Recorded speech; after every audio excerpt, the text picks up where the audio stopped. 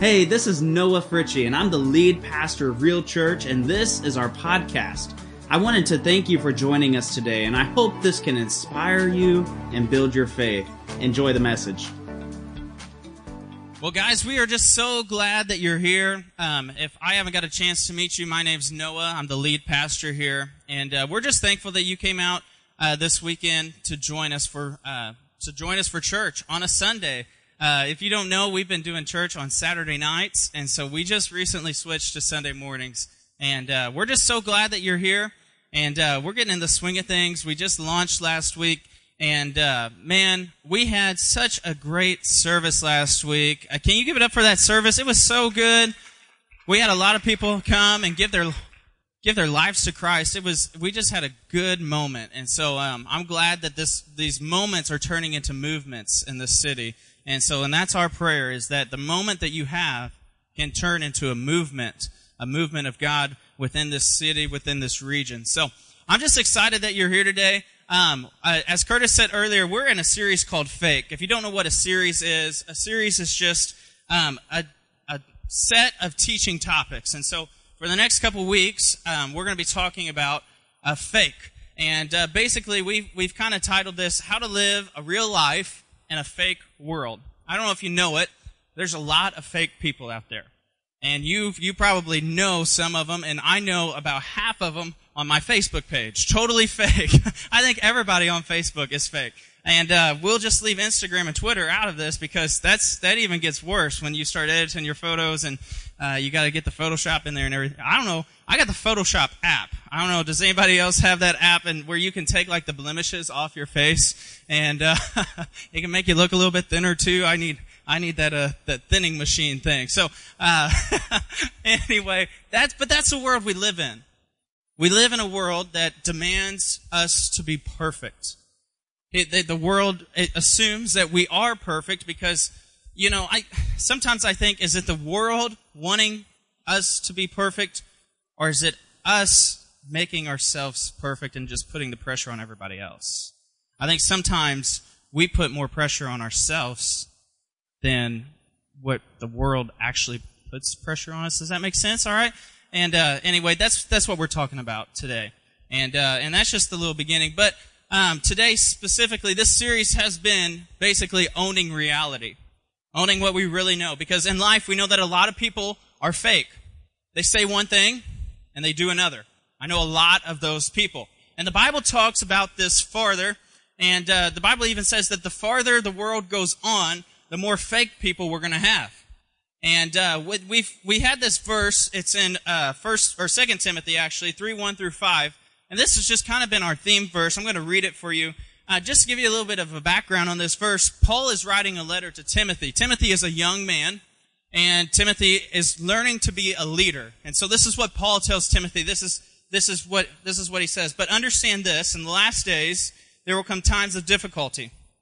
For people will be lovers of self, lovers of money, proud, arrogant, abusive, disobedient to their parents, ungrateful, unholy, heartless, unappeasable, slanderous, without self-control, brutal, not loving of good, treacherous, reckless, swollen with conceit, lovers of pleasure rather than lovers of God.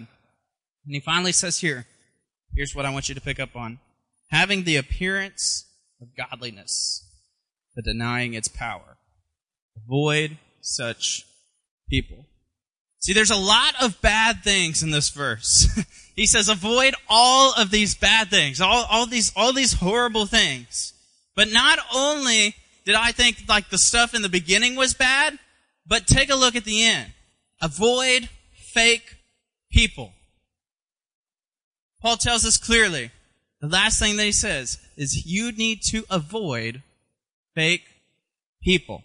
So that's what this series has been all about. And so today, I don't want to just talk about fake people, because last week we talked a lot about fake people.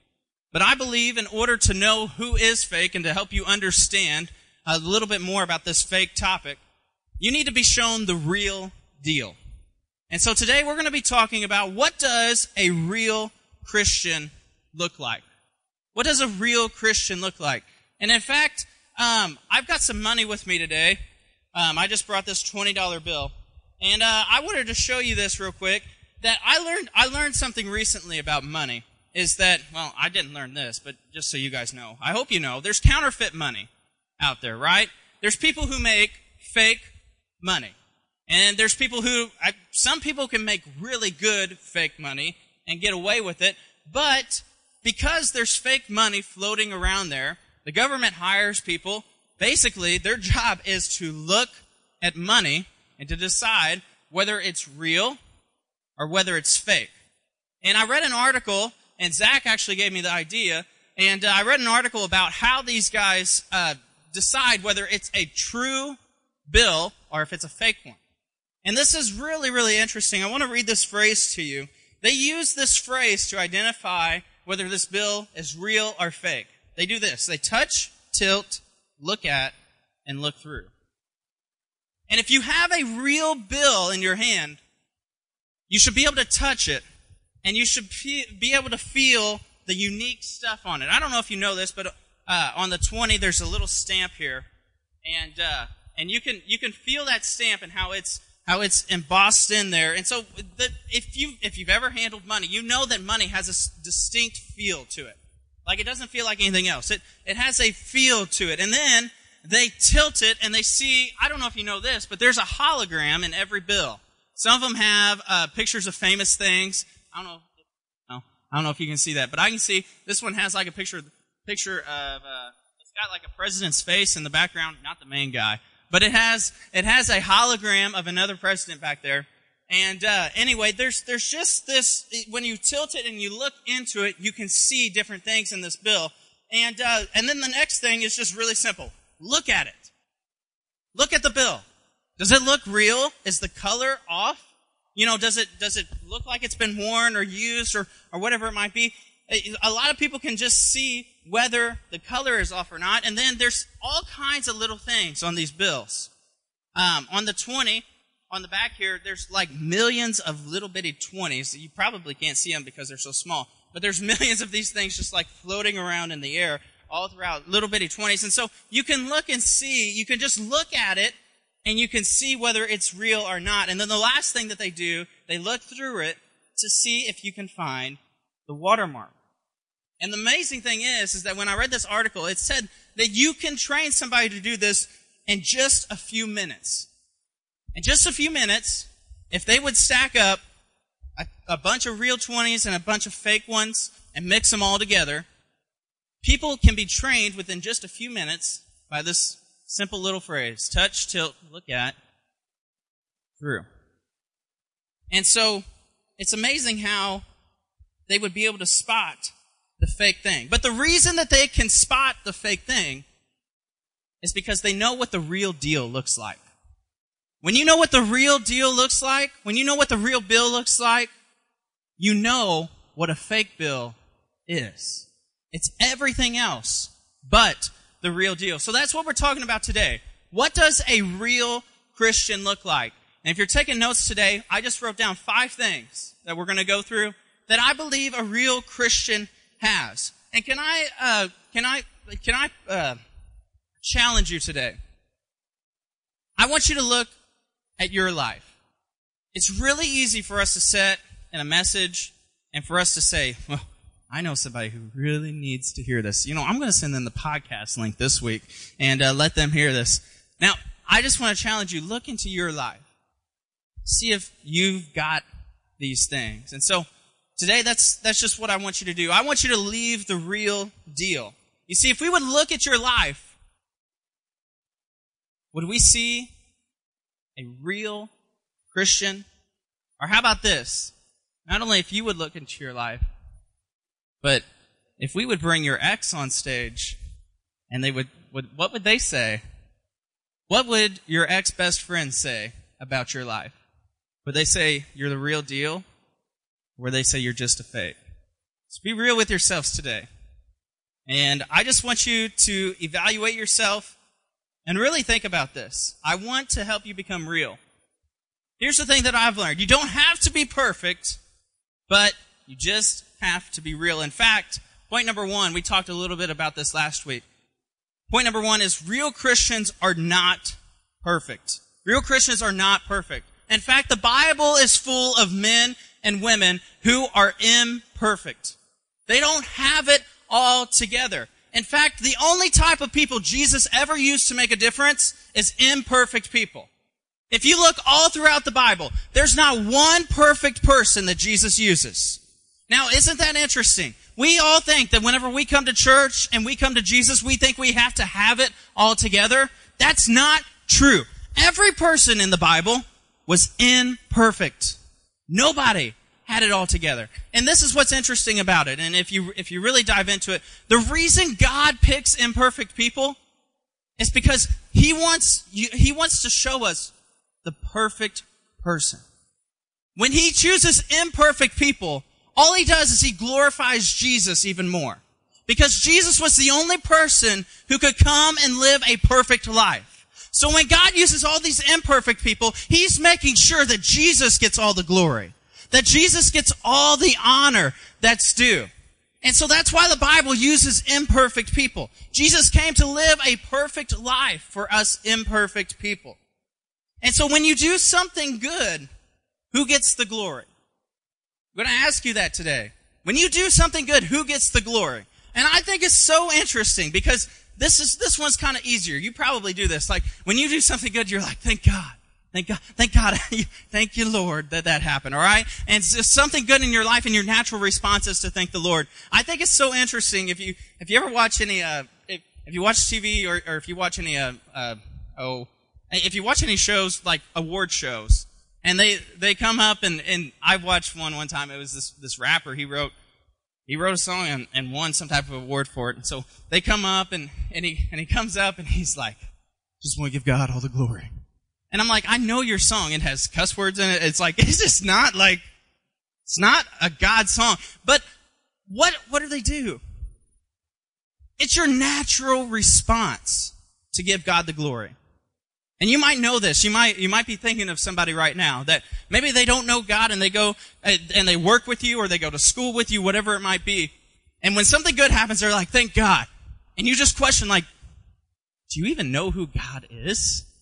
And it's kind of funny, but it's our natural response to thank God. Athletes do it. A lot of people do it. So many people do it. But here's the difference. A real Christian gives God the glory when they do something good, but they also give glory for all the mistakes that they make. See, you can't live life without making a mistake. And if you do, let me know your secret, all right? But you can't do it. The difference is between real and fake Christians is that real Christians point to Jesus when they make a mistake. When they do something wrong, they point to Jesus. How do they do that? They confess that they made a mistake. Listen, don't ignore it. When you do something wrong, don't ignore it. Don't lie about it. Don't keep it to yourself. Can I tell you, I had so many things in my life that I kept to myself for a long time. I gave Jesus a part of my life, but this part, He couldn't touch. There were secret things in my life that was going on that I wouldn't let anybody know about. Because of that, I struggled with them for such a long time. Can I tell you, it wasn't until I got in a small group to where I got to let go of those things.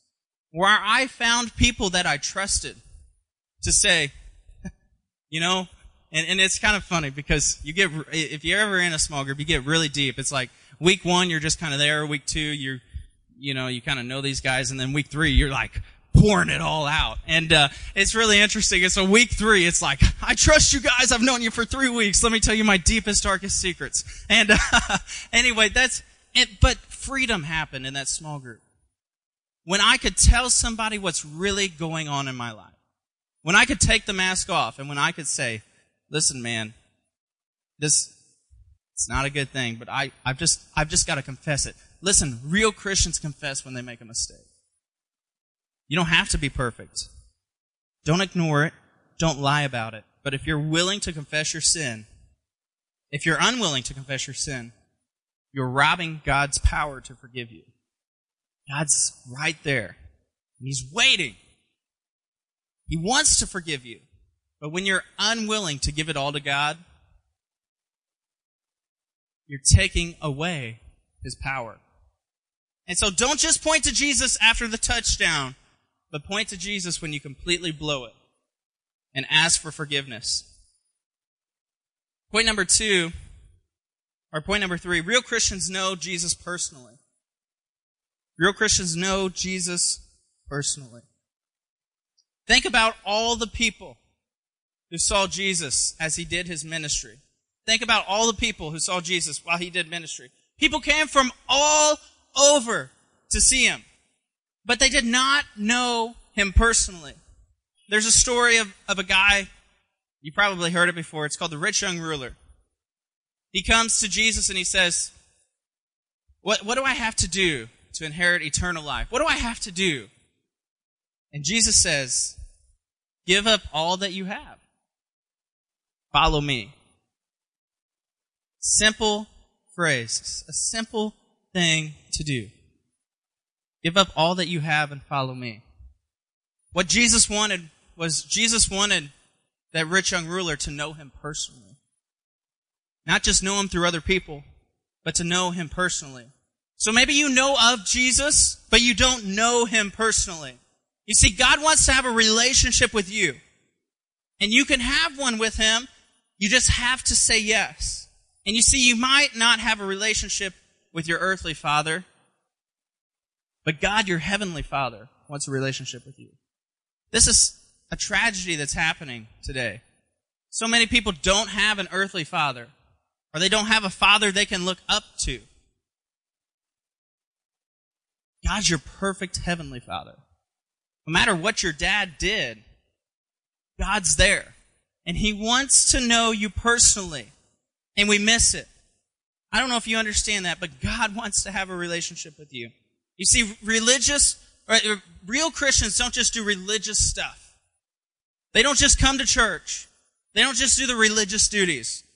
But they have a relationship with their heavenly Father. They talk to God. What am I talking about? They talk to God everywhere they go. They talk to God in the car. They talk to God on their way to work. They talk to God at their work. They talk to God before they go to bed. That's the type of stuff that they do. They have a real relationship. They talk to God about their relationships. God wants to speak to you, but do you know Him personally? Point number 4. Real Christians know Jesus privately. They know Jesus privately. They have a relationship with Jesus when no one else is looking. I think this is so important. If we looked into your life, would you have a real relationship with Jesus? Do you go home and when no one else is watching, do you have a relationship with Jesus? That's important. This is so important. Do you have a relationship with Jesus when no one else is looking? Do you have a chair time? Do you have a time where you set aside by yourself to pray and read the Bible? Listen, God wants to speak to you. But when you don't set aside time in your personal relationship with Him, you're missing that. One of the greatest things that I've ever found, and I hate that it took so long for me to find it, was that God wanted to speak to me personally when nobody else is looking. God wants to speak to me every day. And I ignore it. And I couldn't believe I ignore it every day. It blows my mind. And people do it all the time. When no one else is looking, do you have that relationship with Jesus? When no one else is looking, are you praying? When no one else is looking, are you still reading your Bible? Or are you just reading your Bible to get that Instagram post in? To take that picture, to share with somebody else? Or are you just reading your Bible to do the church thing? Or are you just freshening up before you come into church? Whatever it might be, listen, when no one else is looking, what are you doing? What are you doing? What are you doing with your life when no one else is looking? Real Christians, they know Jesus privately. They know Him in their finances, an area that nobody likes to talk about. They know Jesus in their finances. They know Jesus in their relationships, and their private relationships. They know Jesus in their text messages. They know Jesus when no one else is looking. I wonder, do you have a relationship with Jesus when no one else is looking? Are you just the way you are when you're around other people? When you go to school, when you go to work, wherever you go? Or do you have a relationship when no one else is looking? Point number 5, real Christians know Jesus publicly. It's my last point today. Let me ask you this. Am I just doing this so other people can see? Because there's a point to Christianity that I think we all get really confused. We think that whenever we go public with Jesus, we have to do some big thing. Like we've got to go out on the streets and stop cars and yell at them with a big bullhorn or whatever it is. That's not it. Do you know Jesus publicly? Can I promise you this? I'm not going to talk a lot about this because I think this is important. You can know, the public stuff will come if you know Jesus privately. The public stuff will come out when you know Jesus privately. Why? Because when you get in the Word, when you realize that no matter what I've done, Jesus still loves me, that love, that joy, that peace is going to come right out of you. And it's going to be public. It's going to be public, but you have to know Him privately first. You've got to know Him privately. And so once you say yes to Jesus, Jesus wants you to go public. But before you can know Him publicly, you have to know Him privately. I want to share a scripture with you as the band comes out. It's in Matthew 28:19 through 20. It says, "Go therefore and make disciples of all nations, baptizing them in the name of the Father, and of the Son, and of the Holy Spirit, teaching them to observe all that I have commanded you." If you've heard this scripture before, you know it as the Great Commission. And that's what we're here to do today. That's what we're here to do. We want you to be all in for Jesus. And I hope that because you know the real deal, you can be all in for Jesus. So I wonder, do you know that real Christians are not perfect? Do you know who perfect is? Do you know Jesus personally? Do you know Jesus privately?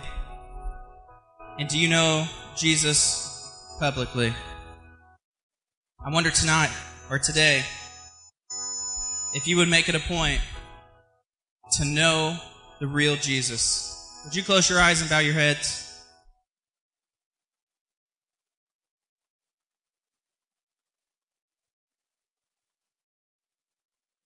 Today, I want you to know that real Christians give everything that they have. They give the good stuff, and they give the bad stuff. Today, you can confess your sins. You don't have to be perfect. You don't have to just give God the good things in your life. But you can give Him the bad things too. So whatever's happening in your life, today we're going to give it all to God. And I wonder if you would just have an open heart today and say, you know what, God? I've given you the good stuff, but I haven't let you touch the bad stuff. I've got stuff that I'm hiding from you. And so today I wonder if you would open up your heart to Him and say, you know what? The stuff that I've kept a secret, I'm going to give it to you because I know you're more powerful, you're greater, and you're better than my deepest fear. And so today, if it's your day today, we're going to pray a prayer together. And all it's going to say is, Jesus, I give you my life. I make you my Lord. And today, you can leave being the real deal. It might not all happen at once. I don't want to confuse you. It's a process. But the process starts with you today. It starts with you giving your heart to a real Jesus. A God that cares about you. A God that wants to be in your life. So we're going to pray this prayer, and everybody's going to pray it because we all believe this. Would you say, Dear Jesus, thank you for giving me the Holy Spirit. God, I invite you into my life. I make you my Lord. I give you the good. I give you the bad. I give you the ugly. I thank you for saving me. In Jesus' name, amen.